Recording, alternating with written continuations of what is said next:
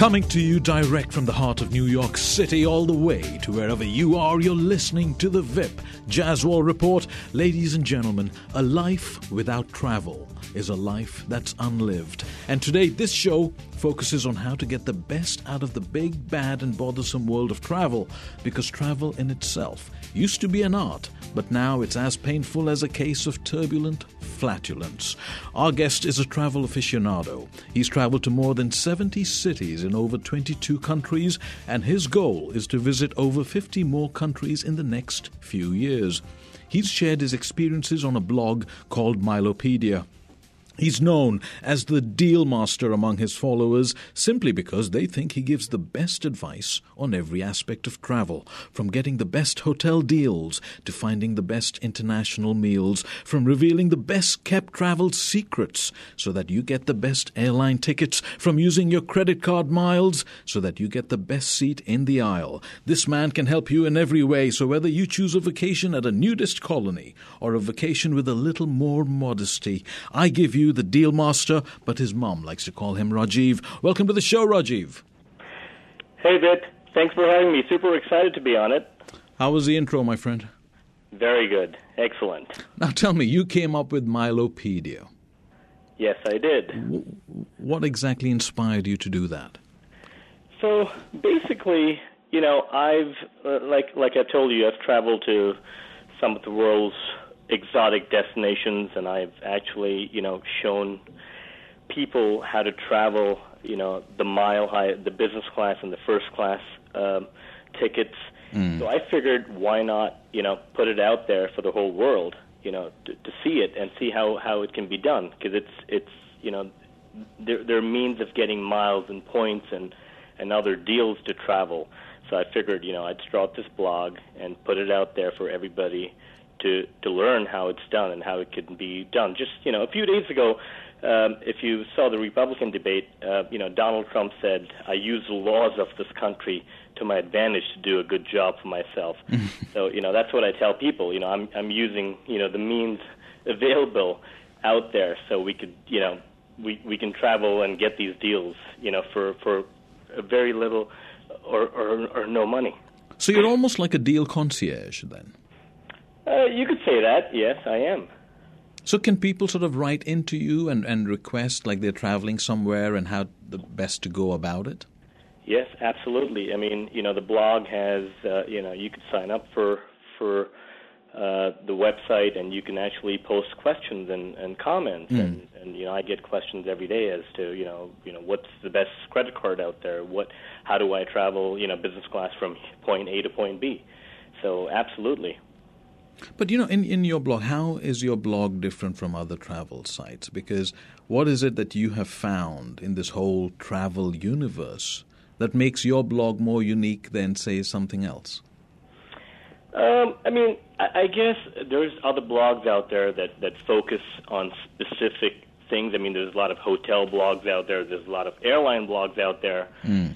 There's a lot of travel blogs too, but, and I'm not saying there's nobody else out there, but I just feel that on Milopedia, I'm, trying to show you basically the daily specials. I mean, if I see a deal, a smoking deal out there where I think it needs to be shared, I mean, for you to get this deal, you'd have to subscribe to like 100 different portals or airlines or hotel blogs, and I'm putting really the top few deals out there every week. So So you've subscribed to the 100-odd portals? Actually, I've subscribed to a whole lot of them. I subscribe to a lot of the airline news, hotel news, and I just that's why I'm the deal master, because I'm on the lookout. I'm on the prowl for deals like this. So you actually filter everything for us? I sure do. Yes, I do. Now, based on what you do, are you in a way saying that we don't necessarily get the best travel deals from sites like Orbitz, Travelocity, etc.? Absolutely not, because Orbitz and Travelocity, I mean, they're, obviously they're advertising, deals or destinations where they're getting the highest commission. Remember, this is not a paid website. I do not charge a fee for it, and I might get commissions based off of listings of some. If you book a hotel or an airline through a link, these are AdWords. We may get commissions off of those. Right. But I'm actually promoting something that's out there for everybody. Travelocity may promote something. They may have gotten a huge deal with Hilton, and all of a sudden you'll see a Hilton deal for 5 or 10% off. Right. So while you may not be looking to stay at a Hilton property, the deal is of no use to you. But if I had to go look at travel sites or travel websites, what are the top 3 that I should be looking at in addition to Milopedia? I personally like Kayak.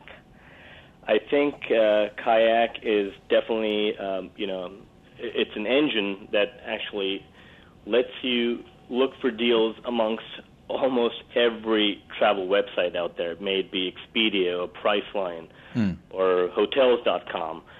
It'll actually filter out everything for you and put in a deal stating that, hey, this guy is offering this hotel at this price.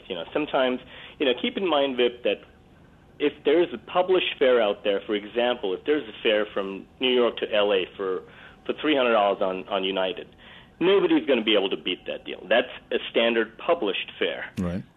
Many websites may give you a few bucks off of their commissions. So, an XYZ website may advertise that for $2.98, shaving those $2 off of their profits. But it's still a $300 published fare, and you're never going to find an airline published fare for $300 that you can see somewhere else for $250 or $220. It just does not happen. So Kayak is one of them. What are the other 2?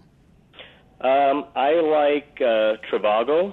Trivago is another very good engine that lets you, it's primarily for hotels. It also filters down many websites, and basically, you could find deals on Trivago for some sites that Kayak doesn't offer.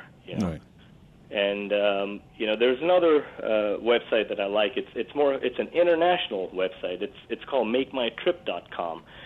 And a lot of times you'll find deals, especially hotel deals, that you don't see on your traditional search engines for your hotels. So I tend to use a lot of MakeMyTrip.com, and they're pretty competitive as well. Now, you've been in 70 cities in over 22 countries and counting. Correct. What's your most overrated country in the world as a vacation spot? I wouldn't say an overrated country, but I'd definitely say the most overrated city was Venice. Venice? Yes. The dirty water hardly makes it a romantic experience. I guess it is a check-off-the-list destination, but to be honest, it barely impressed me. Yes. That's what I've heard. I've heard it's very smelly, it's very dirty. It's extremely smelly and dirty, and, especially if you go during the summers, which, most Westerners choose to go to during, July, August, it can be extremely hot, and it's not a very fun experience. And the most underrated city or country?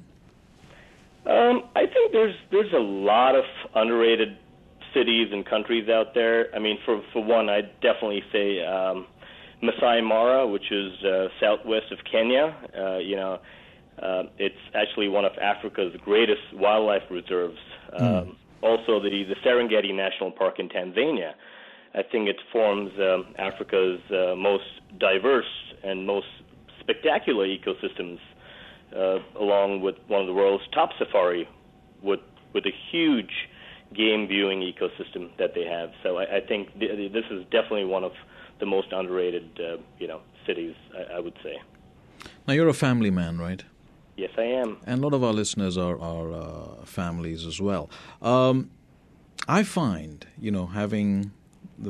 coming to choosing a vacation can be quite stressful because These days, I mean, we're spoilt for choice. We have, and then in the family, there are so many opinions, and the worst part of being a tourist is being surrounded by them. Yeah, the long lines, the babies crying. It's like being in an immigration detention camp. And there's also so much research that's involved with the family. When you're choosing a place.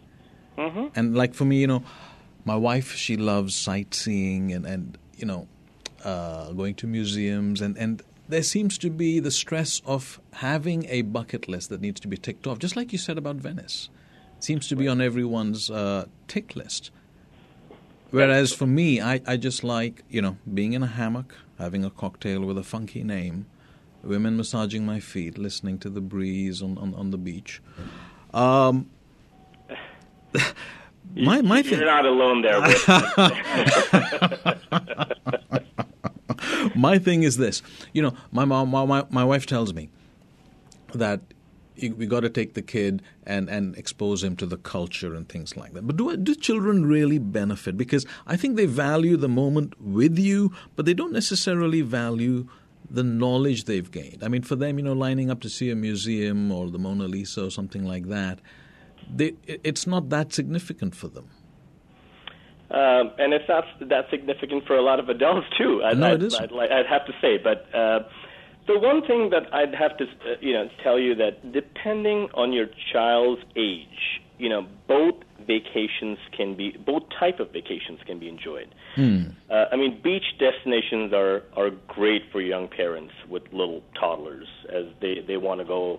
They get to relax without dealing with issues of like sightseeing and having to carry like a boatload of essentials for their children.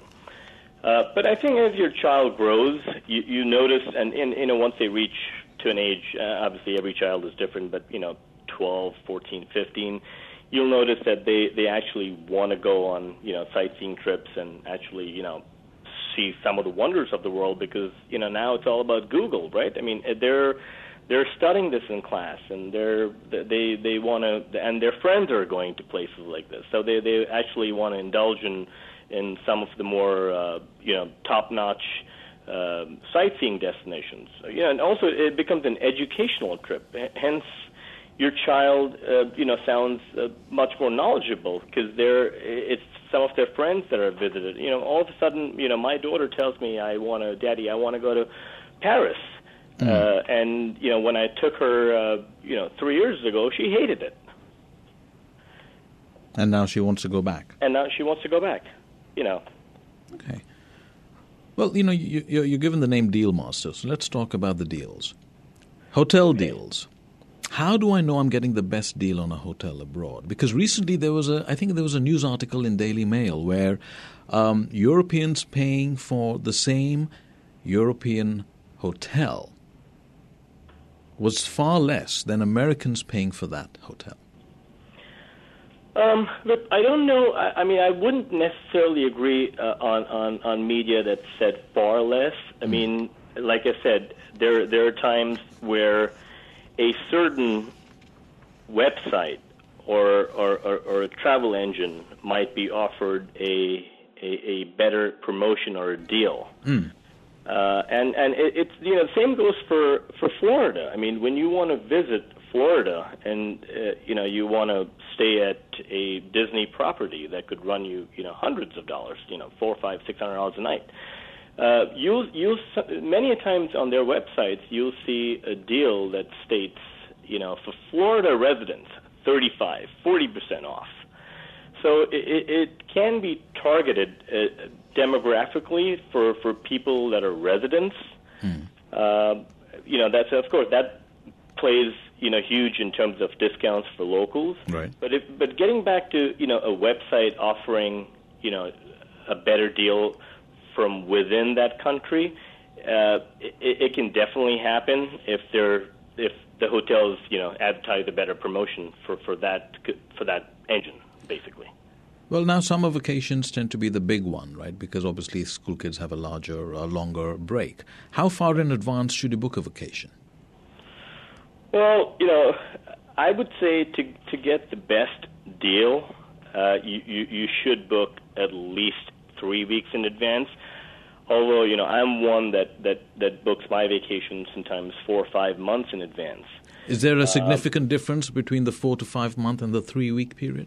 There might be a significant difference on hotels sometimes, but the one thing I want to tell you about airline tickets, when you book 21 days in advance, you're actually getting one of their lowest available fares that they're offering. Now, keep in mind, booking too early can also sometimes prove expensive, as airlines, when they start off an itinerary or a destination, they'll probably list those fares as published fares. To give you an example, you might want to fly from New York to London, which might have started off at $2,000 round trip on a coach class ticket. As there'll be a block of people or a segment that will actually just purchase that because they want to get it out of the way, and somebody's going in a big group, they want to all be on the same flight. But then as you get closer to travel, airlines also, they want to offload their inventory, so they'll start now discounting those fares if they panic, they obviously have their own systems in place. They're all computerized, and they usually have a supply-demand protocol in there that'll, now release some seats at a lower price, and that's why you'll notice airlines, and not too many people know this in the airline world. Airlines actually have different classes of tickets. So just because you're flying economy doesn't mean everybody paid the same. There's a T class, there's a W class, there's a G class. There's different classes that airlines release tickets under. They'll probably want to release 20% at X dollars, and 15% at another price, and 10% another price, and that's how airlines work. So I would say. No, but how do I know? How do I know which class I'm getting if I want the one with the highest discount? Well, the one with the highest discount is usually always sort of advertised at the time. Give you an example, and I'm sure everybody at some point or the other has sort of experienced this. Now, you go to a website and you see you want to book a ticket from, let's say, New York to L.A., and you notice that the fare is $300, and then suddenly you put in, wait a minute, I've got 6 more friends or family members that want to join me, and you put in 7 tickets, and the fare goes up to $375. That's because they only had one seat available at a G or a T or a class that had that $300 fare. And then the next 5 seats were released at a different class. And when you book it, you'll actually, on every website, especially on airline websites directly, you'll actually get to see the class that you're actually booking. Wow. So is there a best day of the week to book air tickets? I think there's nothing proven as such, but booking on a Tuesday or a Wednesday may get you a few bucks off of the airfare. Don't expect to get hundreds of dollars off. You may see a $2, $5, $10 on an average savings booking this on a Tuesday. But I think more important than what's the best day to book, I would say the best days of travel. If you were to fly on a Wednesday or preferably Thursday and come back on a Monday, that's when you get the best deal, versus flying on a Friday, coming back on a Sunday. The best deals are available on a Thursday to Sunday, to Monday. To Monday. Yes. Where's the best place to buy late deals? Because, my wife always likes to surprise me and say we should go away this week. So if I want to get the best deal with the shortest amount of notice, with the same websites, the Kayak, the Trivago? Yes, the same websites, because sometimes, if there's a lot of unsold inventory, then they're really offering you the best deal for last minute. Now, when we spoke, you were very excited about the flying the Mile High Club for a fraction of the price. Yes. And you actually believe that you should travel business class as opposed to economy because it sort of adds value in the long run. Absolutely. Explain that. So basically, the the one thing that I'd like to I tell everybody, I'm like, it's not just the flatbed when you fly business or first. It's the entire experience. From the time you leave your home, you know you've got an extra 30 minutes to leave, because your check-in lines are going to be a lot shorter, because you've got a red carpet line to check into. Mm-hmm. You've got no stress of overweight luggage, because your luggage restrictions are more lax. You get more weight, and then once you've checked in, which is a very stress-free process on the business and first class categories, you then get to relax in the lounge. You're pretty much first in to board if you choose to. Right. You have no stress for you'll always see lines on an economy. Why does everybody line up an hour in advance when you know everybody's going to get on there? That's because a lot of people stress about overhead compartment space. I mean, what happens if I can't fit my bag in there? The airline's going to check it in for you. People have valuables in their bags. I mean, so that's another thing that you don't have to worry about. You've got a ton of overhead space. You've obviously it's the bed that you have there, especially on long haul flights when you're flying, the transatlantic, or you're going to Asia. I mean, these 10, 12, 14-hour flights, the bed makes a huge difference. The class of service on that business or first seat that you're on. I mean, a whole lot better food, better wines, better liquor. But the economics of the situation might give you high blood pressure. Okay, so that's what I focus on Milopedia. I actually tell you, how you could get that for a fraction of the price. So now, when tell I us. say a fraction of the price, you could very well pay, $10,000, $12,000, $15,000 for a business class ticket, flying from the East Coast to Asia. And I tell people, apply for airline credit cards. There's some of the popular ones out there are like the Chase United, the Chase Sapphire, the American Express Platinum.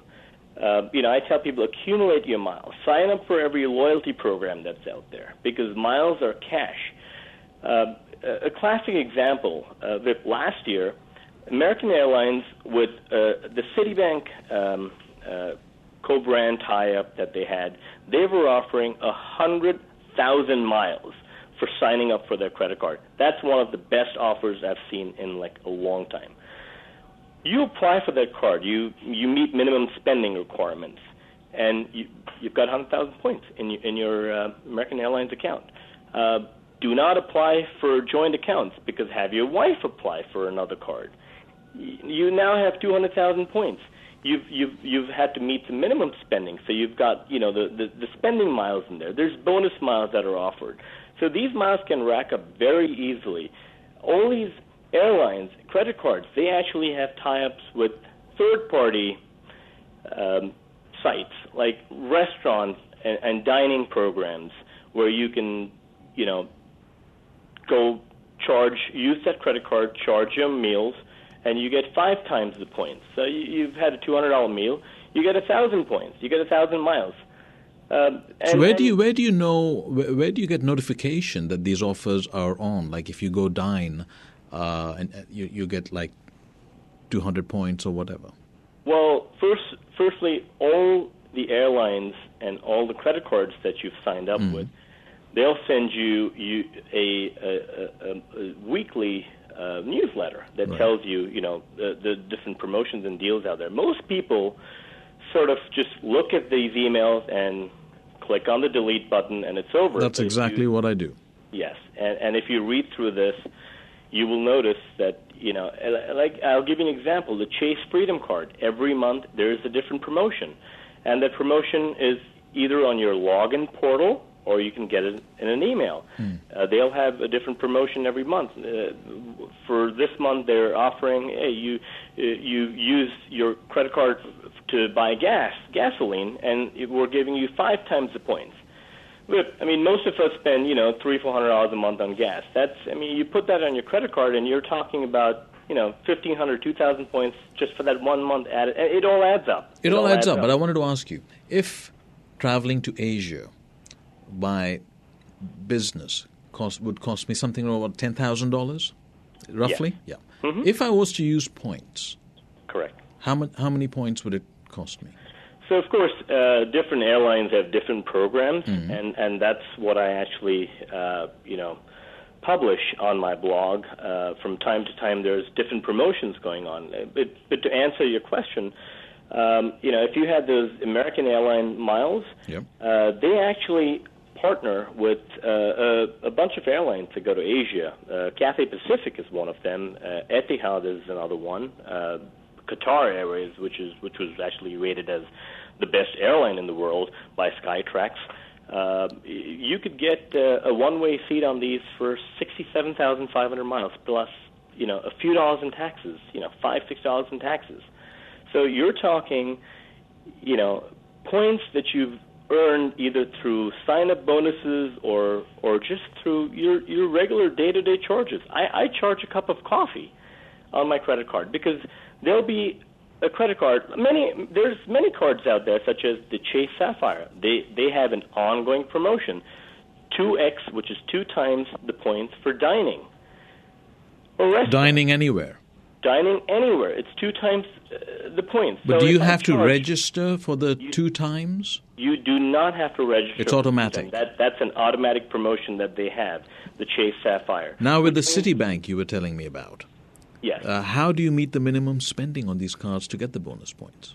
So basically, there's different ways to do it. I tell people, charge everything. The easiest thing that you can put up there are your utility bills, your internet, your telephone, your cable. People buy gift cards all the time. I say put those gift cards on your credit card. Your dining, your groceries. Believe it or not, there's actually a website that lets you charge your car payments, your monthly car payments on their website. Yes, given that there is a small fee involved, but that's a way of meeting your minimum spending to get these bonus points. Which website's that? The website is called ChargeSmart.com. ChargeSmart.com. Yes. Does it hurt your credit score applying for so many credit cards? So basically, every time you apply for a new card, you are going to see a ding in your credit score from anywhere from 5 to 7 points. Mm-hmm. It's really negligible if you're applying for a few cards a year. Again, my one advice I tell everybody, if you're buying a house, do not apply for credit cards because any few points off your credit score can hurt your chances of a mortgage or, a better interest rate. So, stay away from applying for credit cards if you're applying for a mortgage. But other than that, it's not a big deal if you apply for 3-4 cards a year, So that means with all these points that you have, if you follow that line of thought, then really you shouldn't be going to websites like Kayak and Travelogo because they need cash, right? They need cash. So you then need to do it a la carte. Correct. So then you'd have to go, if you use the points for the airline, then you choose a hotel, and then you use the points for the hotel as well. You could use the points for the hotel as well. There's hotel reward credit cards as well. I'm not a huge fan of hotel reward credit cards because Why? I feel, unless you're staying at like a hotel that's $1,000 a night, and you're able to get that room for 40,000 points. Unless you do that, you're not maximizing those points because I feel. Let me give you a classic example out here. Let's say you're staying at a hotel which the rack rate is $200 a night, and if you were to use your miles or your points, it would cost you 30,000 points a night. All right. So now for a $400 trade-off, you've just used 60,000 points. if you were to use, those same 60 or 70,000 miles for a one-way business class ticket, which would easily cost you $3,000, $4,000, $5,000 for that one-way, there's no rocket science to that, right? I mean, why waste your points on a $600 or $400 hotel room when you can accumulate airline points and use the same for a better value? Yeah, like you were saying, 60,000 points for a $10,000 ticket, as opposed to 40,000 points for a $1,000 night stay. Correct. So you need to be some sort of a mathematician as well. Well, not really. Once, you get into the whole gamut of, the points and the miles system, you'll understand it yourself. And, that's why we have a blog out there.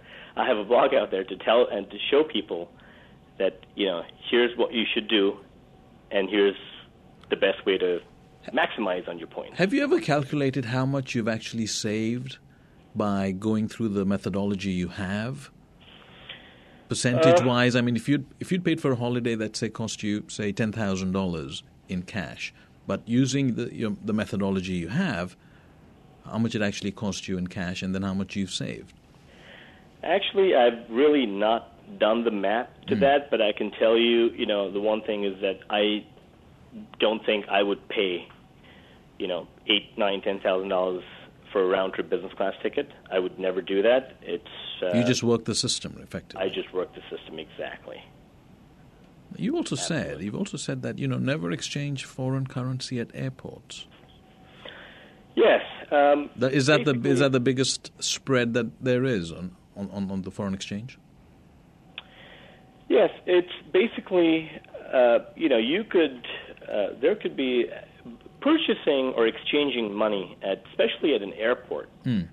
The biggest name that comes to me is TravelX. You see that at almost every airport, right, at least in the United States. They'll always there's always a big sign out there that says zero commission fees, and I always wondered zero commission fees. That's great. How do they make money? So I go up to one of the kiosks, and I look up there and I say, they're offering 120 to the dollar for the euro, which means if I wanted to get 100 euros, I'd have to pay 120 US dollars, right? And I'm thinking to myself, but today's exchange rate with the interbank rate was 105 or 108. Right. So there's a huge spread out there. There's a huge spread out there. But what I find is, when I go to the airport, and if I land and I'm about to take my taxi or what, I go to the local ATM. That's actually the best way to do it. That is, right? That's the best way to do it, because the local ATM will dispense you, a local currency, and you will actually be billed at the interbank rate. I always tell people, always look for a known bank. Look for a Citibank, for a BNP Paribas, for a Hong Kong bank. Don't just go into a Joe Schmo bank, because you never know what their fees might be.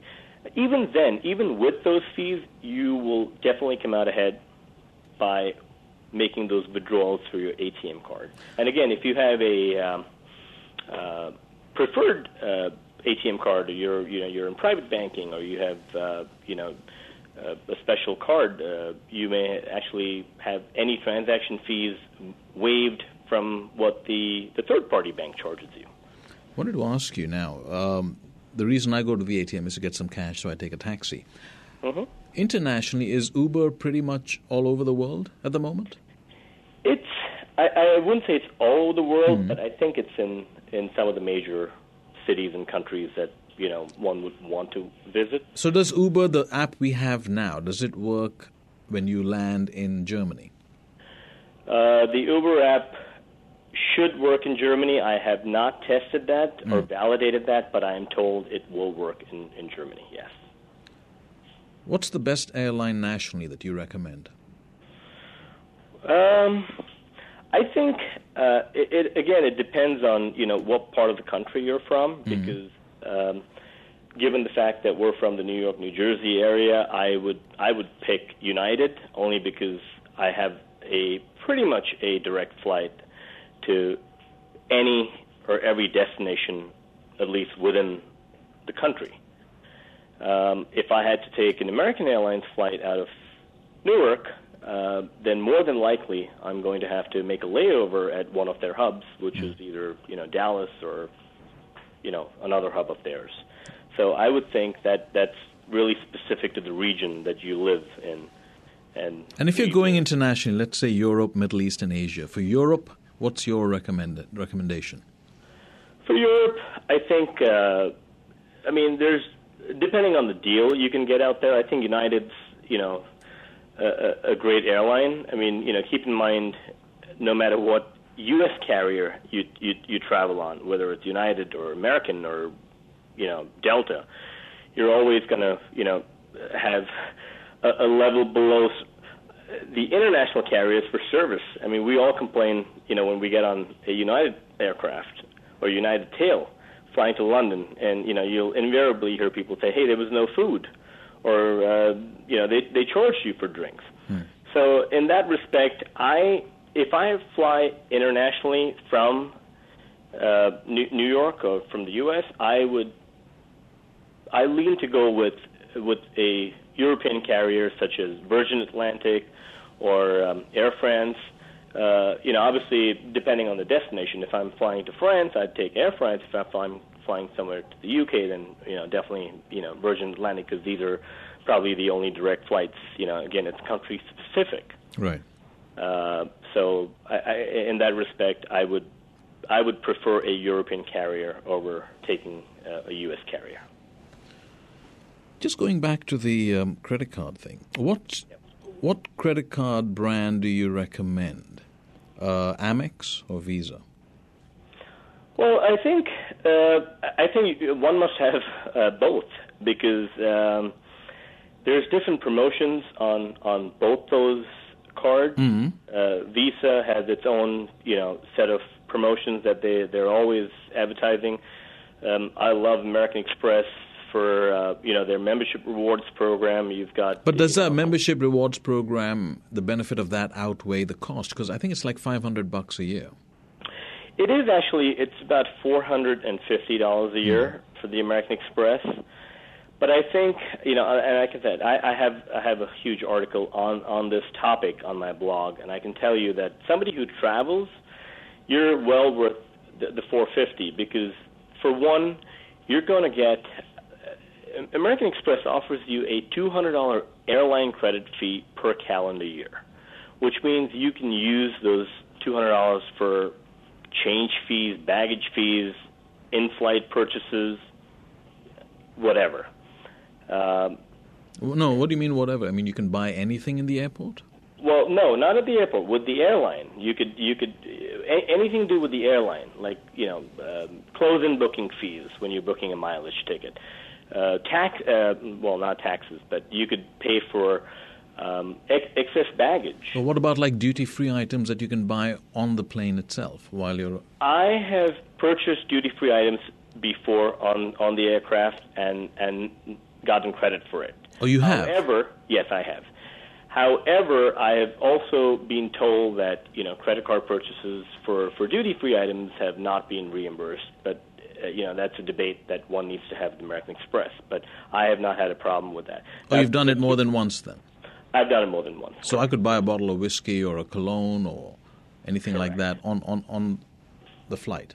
On the flight, correct. And then how do you go about claiming your money back? You don't claim it. Again, the caveat to that is you've got to select one airline per calendar year. So let's say you select United Airlines. You could only get that credit on United Airlines. So you're not going to be able to use that on American Airlines or Lufthansa or something else. But you can choose any airline in the world? You can choose any U.S. carrier. Or I couldn't choose Virgin or British Airways? No, you cannot. Not yet, unless they think about making changes to their program. As of now, you can choose any U.S. carrier. But again, those charges can apply, for domestic travel when you want to make a change in your booking, or a cancellation fee that gets covered with that. So, for one, I definitely like that feature. They also offer you the global entry aspect of it, which is once every 5 years. Now, if you're an international traveler, at least a frequent international traveler, I think it's totally worth it, because you're coming home after a long flight, and there's long lines at immigration. A lot of times, you just swipe your passport, put in your fingerprints, and you're on your way out. I've spoken to a lot of business people who don't like the Global Traveler program because they feel that they go into their finances a lot. And there's a lot of investigations and things like that, and they want to keep their business affairs as private as possible anyway. Actually, I don't believe they go into your finances. They definitely do a background check on you. They obviously they have their protocols and procedures for the anti-terrorism acts that they follow, Homeland Security. But I don't believe they go into your finances. Okay. Yes, that's at least I don't believe that is true. Now, what is Amex? What's the connection with Amex and the Global Traveler? They've probably, when you say Global Traveler or Global Entry? Global Entry, sorry. Well, it's not only Amex. There's a couple of airlines a couple of credit cards that have now started promoting the Global Entry, including the American Airlines Executive Card from Citibank, which also, by the way, has the $450 annual fee, just like Amex, and they're offering similar benefits. Hence, Amex is not the only one. So right. It's just one benefit. Of course, that's once every 5 years. I think one of the great benefits of Amex Platinum is if you're staying at one of their FHR, which is their Fine Hotels and Resorts program, you actually qualify for a third night for free. So that could be a huge savings. I mean, if you're staying, at a hotel that's going to cost you, $400 or $500 a night, and you take advantage of the one night free offer, that pays for itself. That's just one trip that pays for itself. Now, part of travel, and especially relating to family vacations, is this whole coverage in terms of insurance. To what extent do the credit cards insure us, and to what extent should we be buying insurance, or do we have insurance policies within our home insurance? So basically, there's a difference between travel insurance and medical insurance. Right. So let's talk about travel first. Okay. So travel insurance it can get expensive, and again, most of the times, like let's say you're going with your family to the Bahamas. It's a family of 4, and you've purchased your air separate, and you've purchased your hotel separate. The one thing that I tell people is that if you purchase the travel insurance, there's a lot of fine print to it. You're only going to get reimbursed for certain reasons. If you can provide a doctor's note, if you fall sick, you get injured, there's a debt in the family. And a lot of people have this misconception that if they cancel their airline ticket, they lose their money. That's not true. In reality, you can use the value of that ticket for up to 1 year, with a little bit of penalty, of course. I mean, they may charge you, $150 penalty, but I feel most of the times it does come out cheaper than actually buying travel insurance. Hence, I do not buy travel insurance. Because it's covered under the card? No, travel insurance is not covered under the card. It's just that I can get my money back, or I can get airline credit. So the airline gives you, say if your ticket costs you $500 and you cancel it, they charge $150, but you get your $350 back? Exactly. You don't get it back. It's held in an account, right. Almost like a United Bank account where you can use that for up to 12 months. But if you had bought the insurance, would you get the $500 back? You would get the $500 back provided you canceled for one of the covered so you have to know what reasons. It's not a blanket coverage. No, it's not a blanket. There's no blanket insurance out there that'll just let you cancel based on your, whims and fantasies, and you have to have a valid reason. Medical insurance. Now, within the U.S. that's fine, but if you're traveling abroad, and I mean to places like Europe and things like that, even Asia, for first-timers, the air is different, the water is different. You're going to get or feel something that's going to weaken you. How can we cover ourselves medically in such a way that it's actually convenient? Okay. The one thing I will tell you is that older folks, and if you're in your 70s and 80s and you're taking a vacation overseas, I'd say buy medical insurance. And who do you recommend? Who are the best providers? Okay, so there's a bunch of them out there, and you could go actually to the U.S. travel government website, which is travel.state.gov, and they've got a whole list of carriers and insurers out there. Mm-hmm. But I personally like two companies that I've used in the past. It's called visitorscoverage.com, and I've also used insuremytrip.com. These are, if you're a young or younger, healthier person, which obviously they don't do any exams or tests on you. Right. But if you're, an average, 45, 50 years of age, it's not a whole lot of money. You could get a $500,000 coverage for about $3 to $5 a day. But I also tell people that before you, jump the gun and purchase medical insurance, check with your personal policy that you have, mm-hmm. your health insurance policy, because many a times you are covered under your medical insurance policy. A global coverage. A global coverage. So how does it work? If you're not well, you go see a doctor or you go to a hospital or something's happened in let's say you're in Thailand. If you show your card, do you still have to pay out of pocket and then you come back home and reclaim? Okay, so if you've purchased medical insurance, traveler's medical insurance from a reputed company, then more than likely they will accept your card and deal with the insurance company directly for payment. Right. If you're using your personal insurance, your regular medical insurance, you may have to pay out of pocket and actually submit a claim once you're back in the United States. It would be so convenient if you just had one card that's universally acknowledged and accepted.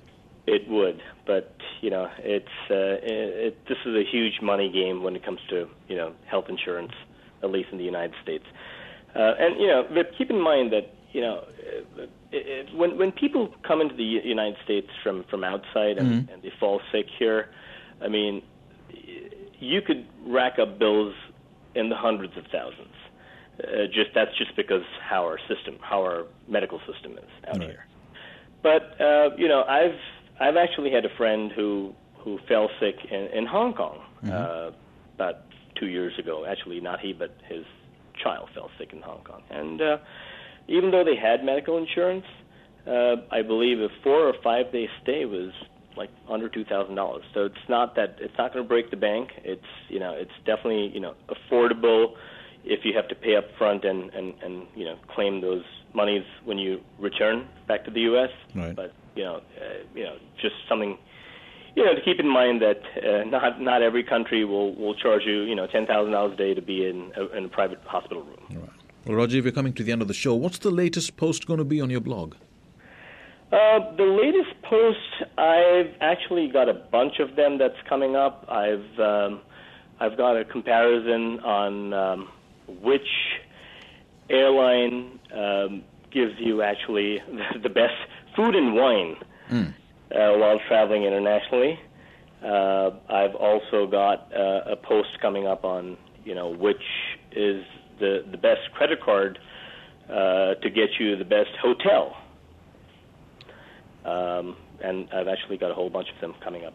But look out for updates on my blog. Sign up, and you'll have your daily or weekly newsletters in your mailbox. And give us a website address. It's www.mileopedia. That's mile as in mileopedia.com. Thank you very much, Rajiv, and bon voyage, my friend. Thank you so much, Vip. It was a pleasure. Ladies and gentlemen, thank you for listening. Your comments and your follow are so very welcome on my Twitter account at Vip Jaswal, on my Facebook page, The Vip Jaswal Report. A special shout-out of thanks to my wonderful team, William Sanchez and Rick Buser. I wish you a wonderful evening tonight with your family and loved ones, and until next Sunday, have a productive and a very happy week ahead.